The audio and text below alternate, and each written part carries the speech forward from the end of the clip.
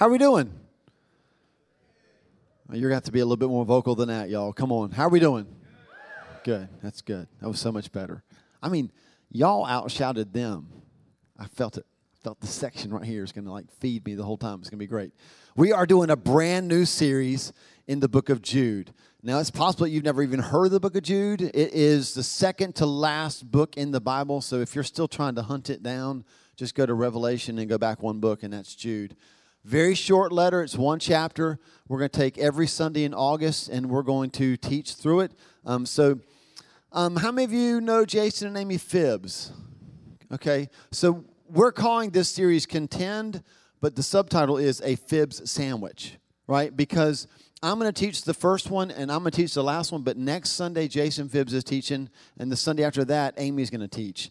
And if you've never heard either one of them teach, you are in for a treat. They are amazing. They love, and just the topic of this book is just in their wheelhouse. It's going to be fantastic. So next week, Jason. The week after is Amy. And I'm going to kick it off this morning. So have you found Jude yet? We're going to be in the first 4 verses. Our culture is an amazing culture of technology. It is an amazing time to live. I was thinking as I read through this book, I was thinking about alarm clocks, right? And so way back in the day, I don't know if anybody here remembers this, but there used to be a thing, it looked like a billfold, and you would unhitch it, and it would turn into a little triangle that you would set on your nightstand, and it was an alarm clock. You may remember those? And then they kind of changed, and they became this round. It's a clock, and it's called a face. And it's got hands, and it had bells on top, and a little hammer would go back, ding, ding, ding, ding, back and forth between. Anybody ever have one of those alarm clocks? Those were the best to throw, right? You just pick it up and just chunk it, right? And then things progressed, and you had clock radios. I had a clock radio, but it only had one alarm sound, and it was this. It was awful, right? And then I remember when they introduced a technology that allowed you to set your alarm to a radio station. Do you remember that?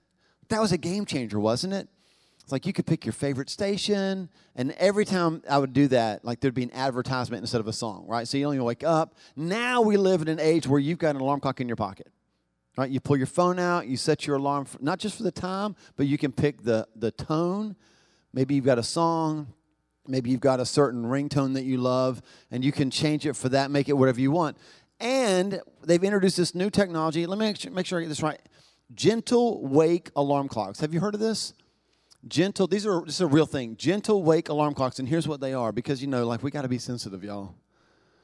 Gentle wake alarm clocks. They wake you up gently. So there's an alarm clock that wakes you up with light. It doesn't make any noise, right?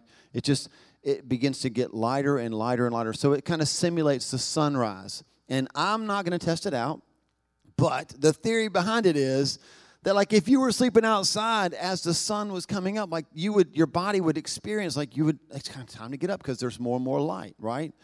Maybe you can have a little chirping of birds or whatever. There are some alarm clocks that will actually blow out a little scent of oil. Some they have different scents to it. I'm all about a bacon scented alarm clock, right? I haven't found that yet, but if there's one that could be it hits the certain time and it just smells like bacon, yes please, right? All day long. And then I found one, this is crazy, it's not even a clock, it's a bed. So you lay in the bed, and when it's time to get up, the bed starts to vibrate a little bit. Kind of start to shake you around, get you moving. And if you don't wake up, the bed automatically starts to lift you up from a sleeping position into a seated position. Now, I don't know how heavy of a sleeper you are, but if you're a really heavy sleeper, all that's going to do is lift you up, and then you're just going to be slump right back over, keep on sleeping. But the technology to wake us up is crazy. But for some of us, depending on where you fall on the snooze spectrum, it wouldn't matter. A gentle wake alarm clock's not going to wake you up. You would sleep right through it.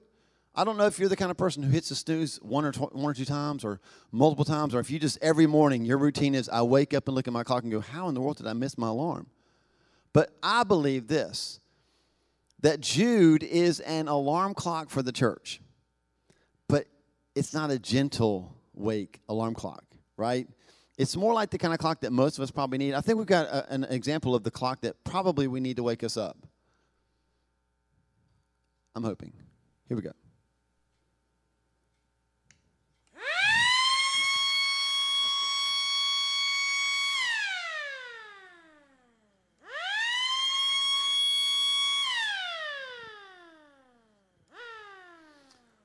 So that last little, so good.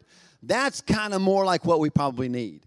And that's more like the book of Jude, right? So as we're going through this book today and the next 3 Sundays, there are going to be part of this book that we're going to be like, I'm not sure I like that, or I'm not sure I understand that. That's a little hard to wrap my brain around. And I want you just to remember that this is a book that is an alarm. He's writing to the church, and he's saying, hey, y'all, get up. Like, you can't stay sleeping any longer. There's stuff to be done. And so he's not doing the, wake up, wakey, wakey. He's like, get up. We got stuff to do, okay? So whenever you kind of feel this, it's because it's that alarm, not a scented bacon alarm, right? So if we're going to understand the book, then here's what I want you to see. What he's saying in verse 3 is, I felt compelled to write and urge you, here it is, to contend for the faith. That's where we're getting the title for the series, to contend for the faith. And we're going to talk more about that verse in a little bit, but what I want you to see right now is that we have a faith that is worth the fight. The faith is worth the fight. That's the big idea today. That's the big idea for the entire letter of Jude, is that the faith is worth the fight. So Jude is saying we can't sit back and let things happen around us. We need to step into the arena and engage a fight for the faith. In the next 4 weeks, we'll talk more and more about that. This morning, here's my goal, is to use the first 4 verses of the book and just kind of introduce to you the idea of contending for the faith and talk about 5 things that we need to have if we're going to contend. Okay, so 5. Everybody say 5? You got this. You ready? If you got notes, you're taking notes, here's number 1. The first thing we've got to know in order to contend is who. Verse 1, he writes this, Jude, a servant of Jesus Christ and a brother of James, to those who have been called, who are loved in God the Father and kept for Jesus Christ. What you need to see is that if we're going to step into the battle to contend, we got to know who we are, we've got to know who's with us, and we've got to know who we're loved by. And Jude said this, I know that I'm a servant of Jesus. I know that I'm loved. I know who I am. I'm a servant of Jesus. He was actually the brother of Jesus, the physical brother of Jesus. But he loved the lordship of Jesus so much more than being just a brother that he didn't identify himself as a brother. He could have played the brother card, right? Like, any of y'all were the youngest child in your family and your oldest sibling was, like, popular? People liked him or her, and so you would play the card, well, I'm so-and-so's brother, or I'm so-and-so's sister, right? He could have done that. Hey, look, y'all should listen to me because I'm Jude, and I'm, Jesus' brother. But he didn't say that. He said, I'm a servant of Jesus Christ. I know who I am. I'm a follower of Jesus. You got to know who you are. You've got to be confident in who you are if you're going to contend, right? I've only been in one fight in my whole life. I was in the 7th grade. He was in the 6th grade. And it was a very short fight. One punch. I didn't win. Because I had no confidence. Like, I basically stepped into the fight like, I don't know what's going to happen. Bam! And it was over, right? Like, one shot, done. The reputation lasted a lot longer than the fight, right? Like, you got beat up by a 6th grader, dude. You got to have confidence. If you're going to contend, you have to know who you are. He said, you got to know who you're with. Listen, this is what he says. I'm writing this to those who have been called. So let's break down that word called a little bit. This is really important. You know, as a church, one of the things that we love is we love to exist for people who don't know Jesus yet, right? So we love for people that don't know Jesus to be able to come to our church and learn about Jesus, but this book, not written to those people. This is really, really important. It's written to those who have been called, and the Greek word for called is not like general invitation. Hey, whoever wants to come, come. This word means you've been invited and you've accepted the invitation. So this book of Jude is written to the church.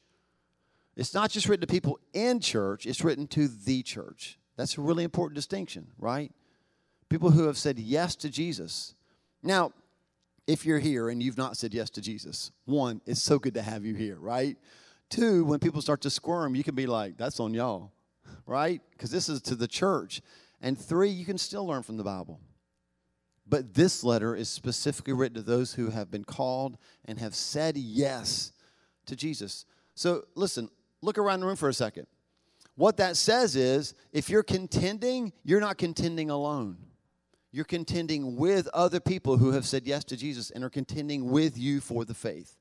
That's what Jude is saying. If we're going to contend, know who you are, know who you're with. And then I love this last one, know who you're loved by. We're loved by God the Father. We just sang a whole worship set about that. Abba Father, right? Know who you're loved by. We are loved by God. I've never been in war. I appreciate people who have been. But my guess is that when you're in war and you're in a firefight, that's not where you want to find out if people will stay with you, right? That's one reason why it's so hard in basic training. They want to weed out people who won't stay in it when it gets tough, because they know this principle. When it's time for you to fight, it's not time to wonder who will fight with you. You got to know that stuff, right? And what Jude is saying is, listen, I'm talking to those of you who are called, to those of you who are all in on the faith, because it's time to fight. And when it's time for you to fight, it's not the time to figure out who will fight with you. You've got to know who you're stepping into battle with. So the first thing you got to know is who. Second thing is where. And I don't mean necessarily like location, like, okay, we're fighting in Albemarle. What I mean is environment, okay?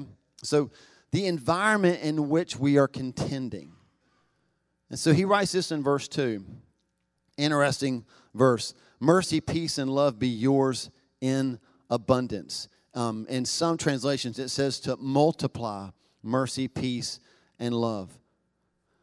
He wants us to contend in an environment where we have extended and made mercy, peace, and love abundant. In other words, we can handle the contending. We can handle it getting a little bit tough because we know that we are full of mercy, peace, and love. He says, look, before he even says hard things, and trust me, over the next 3 weeks, I mean, I've read Jude a number of times getting ready for this, and they're just verses I just go, oh my gosh, that's going to be uncomfortable. But here's what he starts the whole book out by saying, yeah, but like mercy, peace, and love be multiplied to you. Like, let's set the soil. Let's create the soil and the environment where we can have this conversation, right? Know who you are and know where you are. Plant yourself in that kind of soil. My guess is that a lot of you have had arguments before. Have you ever had an argument? It's not a trick question, right? We've all had arguments. Maybe you had one today on the way to church, right? And when you have an argument with somebody, isn't there always a winner and a loser? In truth, there's probably always two losers. But you know what I'm saying? Somebody's like, I won that fight. And the other one's like, I didn't win. And if you feel like you're the loser, what typically happens is we don't multiply mercy, peace, and love. We subtract it. I don't feel as close to you anymore. I'm not sure you really love me anymore. And so in a culture where we're subtracting that, what Jude is saying is that's not the culture where you start contending for the faith. Make sure that you've created the right environment. Make sure that you've multiplied all these things before you start to contend. Let me say it like this. Multiply the good before we criticize the bad. So multiply the good before you criticize the bad. Doesn't mean that we don't criticize, right? But have you ever been in a situation where you have had somebody criticize the bad and then they hope you'll stay around long enough to hear the good? I don't want to be in that, right? But when you tell the good first, you multiply the good, then you're able to instruct on the back end. One of the best jobs I ever had was teaching swimming lessons at the YMCA. It was awesome, right? I'm on these kids, teaching them how to swim. And one of the things that they drilled into our head was before you criticize, before you instruct, find something to praise in what they did. So, you know, like somebody like do a belly flop and you would say stuff like, man, the way you got your hands out in front of you, that was so good. You know, maybe next time get your legs a little bit higher. You'd always find something to praise before you would instruct. And I had this one kid, And like teaching how to dive is a tricky little thing because you basically like, okay, put your hands up. Now tuck your chin down, lean over, and like you kind of put your hand here and help them get their legs out. You're basically push them in the pool, right? And hope it works out. Well, this one kid, he stands on the edge and he puts his hands up. I'm like, tuck your chin. Okay, when you're ready, go. And he just like that. I was like, perfect, straight down to the bottom. And so he's under the water for like a couple seconds. And I'm thinking the whole time, like, how do I find something good about this? This was the worst dive ever. But when he popped up, the first thing that came out of my mouth was, dude, like, if you could take what you just did and flip it upside down, that would be a perfect dive. Right? Like, find something good to say before you start to criticize. And that's one of the ways that you multiply love and peace to people. Find something good. Multiply the good before we criticize the bad. So we got to know who, we got to know where, and we got to know what. If we're going to contend, we've got to know what it means to contend. So let's talk about that word, contend. It's in verse 3. Dear friends, although I was very eager to write to you about the salvation we share, I felt compelled to write and urge you to contend for the faith. So let's talk about that word contend. In the Greek, it's got a really, really rich meaning, okay? So contend, it comes from the same word that we get agonize for. Who woke up this morning and said, today, I hope I can agonize? Nobody, right? Like, nobody likes the word agony. We don't like the way it feels because basically what agony means is that you feel pain just to the breaking point. Like almost where I'm in so much agony, I'm not sure that I can even bear it. And so this word contend, not a really fun word, is it? Because Jude is saying like, hey, what I want you to do is agonize for the faith. Like put yourself in a place where you feel so hurt and so frustrated and painful because you're contending for the faith. Like put yourself there. It was a word that was used in their culture to describe people wrestling in the stadium. And again, I mentioned this a couple weeks ago. Wrestling is hard. I don't like wrestling. I've done it once. I didn't last very long. It was hard work. And he's saying, like, do that for the gospel. Wrestle for the faith. It has a flavor of somebody standing on top of something with their foot because somebody's trying to take it away, right? I don't know what we stand on now that people try to take from us, but I do know this. In a family that loves chicken legs, we have this many in our family, and chickens have this many legs. So if somebody were to get a chicken leg, they're going to contend for it because there's at least 3 others in the family that might want to try to take that leg from them, right? We are putting our foot down on the faith and saying, this is our faith, and we are contending because somebody's trying to take it from us. That's a really important distinction because we're not contending for something that we don't have. We're contending to keep something that we've been given. You and I have been given a precious faith in Jesus Christ, and people try to take it from us, and he says, contend. Put your foot down. I urge you to contend for the faith. In one word, just one word, here's what Jude did.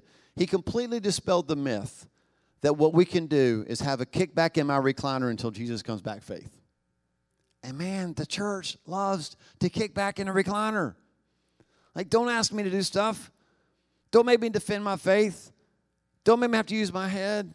I just want to sit back and drink sweet tea till Jesus comes back. And Jude says you can't do that because you've got to contend for the faith. He's writing through the inspiration of the Holy Spirit. So it's God telling us, like, get in the game and contend, defend, put your foot down. Don't let the enemy take from you what you've been given. Contend for the faith. When I was at Park, our kids were at Park Ridge, we learned this other little principle because some of you are going to be like, I don't know if I want to contend. It's uncomfortable, and it also feels like strangely unchristian, right? Like it doesn't feel Christian to fight. It doesn't feel Christian to contend for something. It can feel kind of weird. So when we were at Park Ridge, they didn't have an athletic program, and then they started doing athletics. And the hardest thing to do as a coach was to get kids at a Christian school to be aggressive in games. Like literally, I coached basketball. Like the other team would just bounce the ball in front of our kids, and our kids would guard them like this. I'm on the sideline going, take the ball. Like, take the ball. Can I do that? I'm a Christian. Yes. If they played soccer, it was like the Park Ridge kids were like, "Come, the goal's over here, y'all. Come on. Just, hey, goalie, get out of the way. We want them to make them feel, it's right there. Kick it, go, kick. Good job." Okay, you're missing the point of the game, right? Take the ball from them and go the other direction. Like, sometimes it's hard for Christians to think like, wait, I thought we were supposed to love everybody. And we are supposed to love everybody. But he says, as you love people, part of loving them is contending for the faith.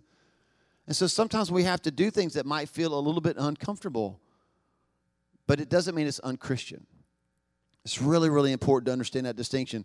I'm going to say it like this. We're called to contend for the faith, not to contend about the faith. That's really important, y'all. Because as many people as there are in the room right now, there's that many opinions about how the faith should be done. But we're not called to contend about the faith. We're not called to contend about methods. We're called to contend together for the faith. Now, there's lots of different methods, and that's okay. But we're called to contend for the faith. What he's saying is find people in a church, in a city, in a region that you can lock arms with and contend together for the faith, not turn and contend about the faith with one another. And sometimes we get lost in that, don't we? We get lost in, I'm contending about something that we're called to contend for. One happens in unity, and the other doesn't. We contend for the gospel, period. And then we get to the fourth thing we got to know. So are you following? These are all W words. Who, where, what. The next one is why. And I love that he gives us a purpose. It's hard to do something over and over again if you don't have a purpose, isn't it? Like, it's like banging your head against a brick wall. Like, why do I keep doing this? You've got to know why we're called to do this. So he's not the coach. You ever had coaches that just randomly made you do really hard drills at the end of practice? And you're like, what's the point? I mean, I guess some of them I get it right. Or maybe you've been in the military. We've all heard stories of, a drill sergeant saying, "Hey, take this shovel and dig a hole." Okay, now fill it. Okay, now dig one over there. Okay, now fill it. And like, at some point you're like, why? But you can't ask them why, because they'll make you dig more holes, right? It's a little bit like Karate Kid. Flashback to Karate Kid. Like, right? Why am I waxing your car? Oh, later on, it's like wax on, wax off. He's not calling you just to do something for no purpose, right? There's a reason behind this. And Jude talks about it in verse 4. He says, here's why we're called to contend. It's because certain individuals whose condemnation was written about long ago have secretly slipped in among you, and they are ungodly people. Now, the temptation could be for me to read that and all of y'all start doing this. Whoa. Who's he talking about? Who slipped in among us? Where's the ungodly person in here? So don't get there yet, right? Like, don't do that yet. Let's just talk about the fact that the reason why he's called us to contend is because that happens. Because ungodly people slip in. Ungodly teaching slips in. And he's going to take the rest of the letter and really get specific about what that looks like. But for right now, here's what he's saying. I'm not asking you to fight for no reason. I'm asking you to contend for the faith because certain people are trying to take the faith from you. If you wanted to think about it this way, it'd be like me telling you, protect your house because someone's trying to step into it and take things from you, right? And this is the South, so we're all like, ready to go, right? That's the point. That's what he's saying. Like, hey, protect what's yours because someone's trying to take it from you. And the reason why is because they're trying to take it. What I want you to see is that if we don't know the why, we'll eventually stop doing the what. And the specific why that he's going to cover in the rest of this letter is, one, there are false teachers.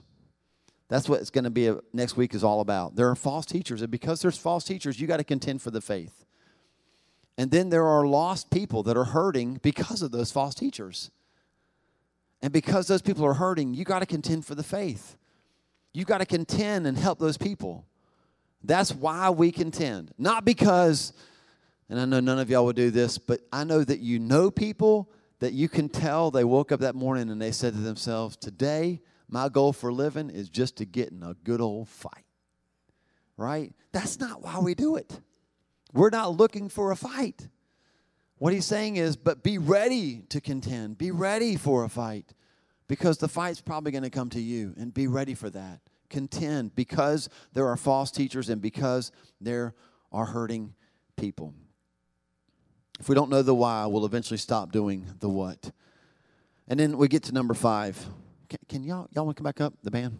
We'll get to number 5. Here's the 5th thing you got to know. And this one's the most practical of all. So you can just kind of picture in the church setting, and they're reading. They're like, hey, y'all, we got a letter from our friend Jude, and we're going to read it. So they're reading the letter from Jude, and I could just see people's heads nodding. They're like, okay, yeah, I get it. Like, okay, yeah, you're a follower of Jesus. I'm a follower of Jesus. We're all in this together. And they're kind of getting the who, and they're kind of getting the why and the what and all that stuff and where. Like, oh, hey, grace and peace be multiplied to you. You know, like they're doing all that stuff. But at some point, don't you know these people were like, if Jude was standing here right now, I think I would just want to ask him, okay, I get that we're supposed to contend, but when do we do that? Like, when do we contend for the faith? Like, are there signs we can look for? Because I don't want to go beat somebody up for no reason, right? I want to know exactly when I'm supposed to contend. And so Jude closes the 4th verse by giving us very practically a checklist of times to contend. And here's what he says. They are ungodly people, the ones who have slipped in, who pervert the grace of our God into a license for immorality and deny Jesus Christ, our only sovereign and Lord. Let me say it this way. We are to contend when people misunderstand the grace and lordship of Jesus. He said they've taken the grace of God and they've turned it into a license to sin.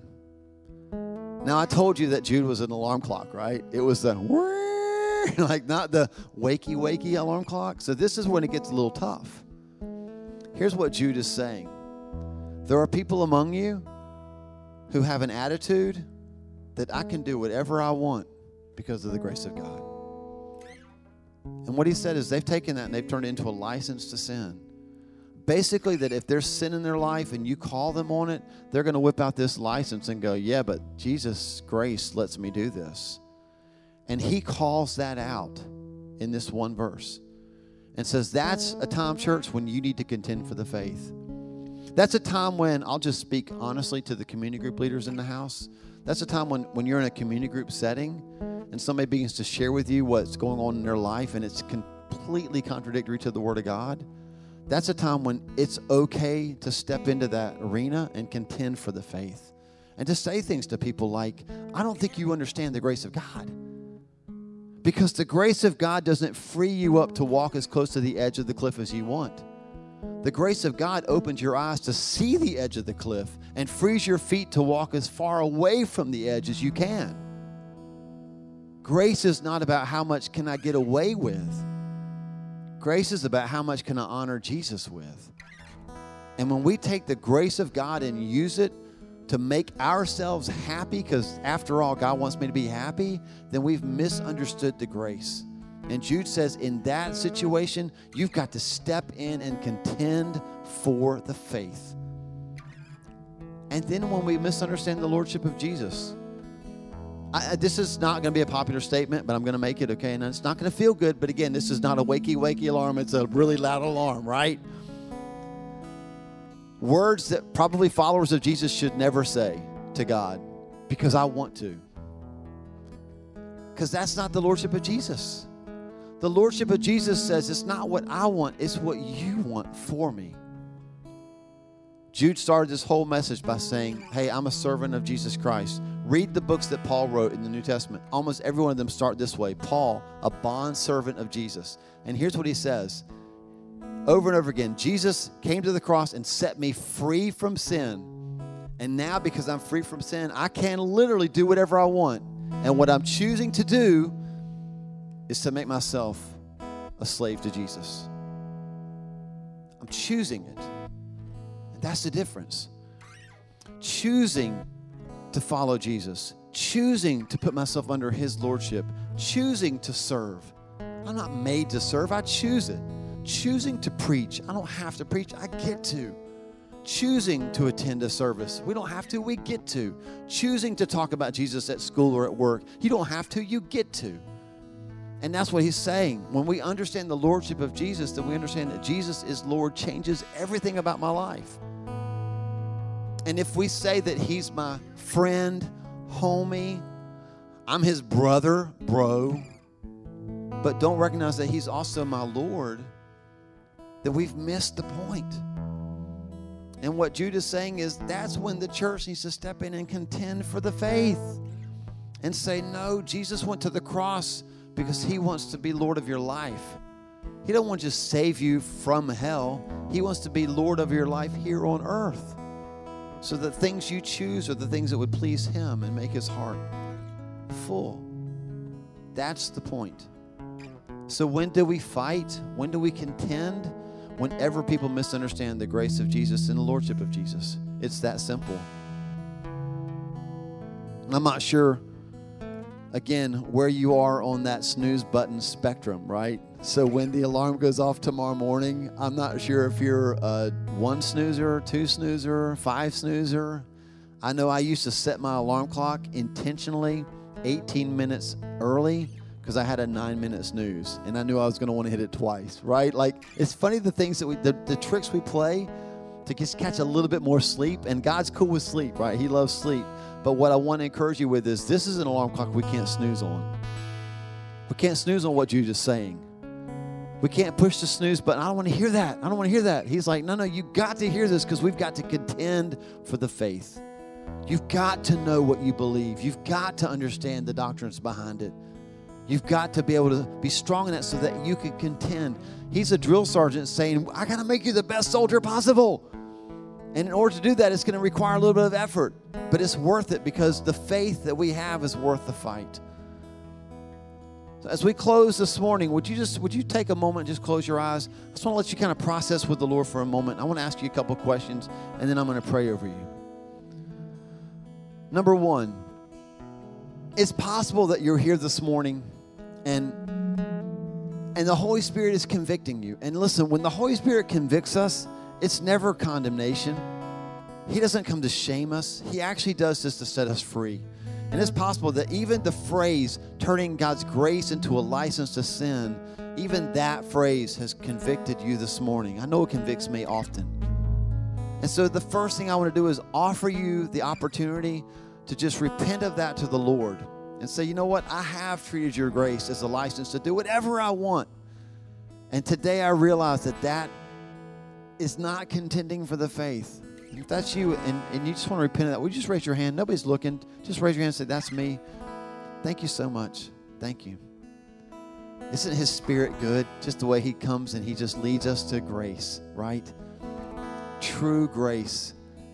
Let's talk about that lordship part, right? And this is to Christians, right? Like, yeah, if you die today, you're going to go to heaven, no doubt about it, but you've not really been living your life as though he's Lord of it. You've kind of been calling the shots on your way to heaven, right? And even today, as you think about that, you're starting to see how backwards that really is, and you'd like to repent of that. Would you just do that by raising your hand and say, that's me. I've been kind of the Lord of my life, even though I'm going to heaven. Thank you so much. Just that's honest. And listen, God appreciates the honesty, right? Thank you so much. Thank you so much. And just before I pray, 2 more questions. 1, it's possible that you're here today and you've never made a decision to make Jesus the Lord of your life. And today you want to do that. If that's you and you've never made that decision, you'd like to do it right now, would you just raise your hand and say, that's me? Anybody? Thank you. All right. First, let's pray a prayer of repentance, and I've got one more question for you. Father, in your name, Jesus, I thank you that you are a God whose kindness leads us to repentance. And that in this moment, God, as we've heard your word, I believe this, that you have done what the word said that it would do. You have cut us to the core of who we are and exposed who we are. But not to shame us. You never do that to go, gotcha. That's not who you are. That's not your Father's heart. And Jude said that we are loved by the Father. Your heart, God, is to expose who we are so that you can cover that with your grace. And so I multiply grace in this room right now to those that have raised their hands for these reasons, God. That we would experience your grace in a greater measure than we even did when we woke up this morning. For where sin abounds, grace all the more. And I thank you for the freedom that comes, God, with repentance and forgiveness. And that now we're in a position like Paul and like Jude and like so many of the other authors in the Bible to contend for the faith as your bondservants, as your slaves, as your followers. We're willingly saying, I'm putting myself under the lordship of Jesus. And we thank you for that, God. Now, last question, as your heads are bowed and your eyes are closed, I want you to just to quickly, I know we don't have Rolodexes anymore, but you got like contact lists in your phone. I want you to kind of scan through your contact list, right? All the people that you come in contact with during the week. And I want you to ask the Lord this question. Is there somebody in my life that I need to step into that relationship and contend for the faith about? Like it might be somebody that's a believer and you just know that I need to step into a situation and contend with them for the faith. It might be a believer that you're going to lock arms with to contend together for the faith. But I believe right now, if you ask that question, the Holy Spirit is going to give you clarity on a relationship. And I just want to pray confidence over you. And then we're going to wrap this up by singing a song. Father, in this room right now, as you highlight names to us of people, it's because people are on your heart and relationships matter to you. And so I'm asking right now that you would just fill our hearts with confidence and boldness, God, that we would have the confidence of Jude, who was okay sounding a really unpleasant alarm clock. We'd be okay stepping into relationships and contending for the faith, because as we're going to see at the end of this book, your heart is to snatch people out of the fire. Pull them out, God. And you want to use us to do it. And so I pray over this house, over this body, God, that you would fill us with courage and confidence, God, because we're known by you to begin to contend for the faith. We thank you for it, God.